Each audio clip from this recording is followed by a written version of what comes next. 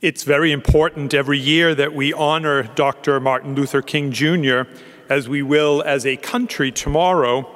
But I think we'd all agree that this year stands out in a particular way to learn from him in a new and more committed way. We honor Dr. King because he honored God. Preacher, activist, martyr.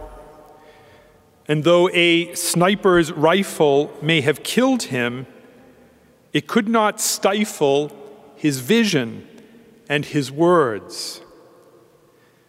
The words of sacred scripture, which were in Dr. King's DNA, stirred his imagination and his perseverance.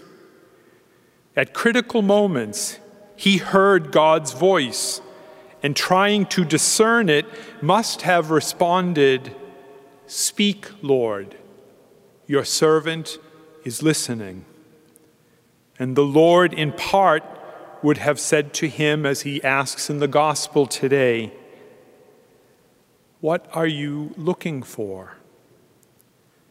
He would spend his life answering that question, outraged by injustice and committed to action shaped by nonviolence and a commitment to love. The time is always right to do what is right, he would say, and the time for equality is now.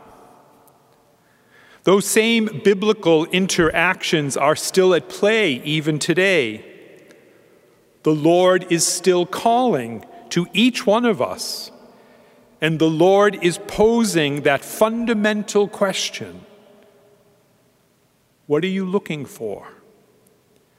By these two interactions, the Lord is stirring up in us the desire and the courage to look deep within, and not just to stay deep within, but to be transformed so that we can go out and bring his message of his kingdom to a world that is so hurting and broken and in need of healing. When Jesus asked Dr. King, "What are you looking for?" I'm sure that his mind reeled with a million answers. But first, he knew what we need to know. The first thing we are truly looking for is Jesus himself. Only when we have him can we find the voice and the means to repair divisions and to love and to treat one another as sisters and brothers.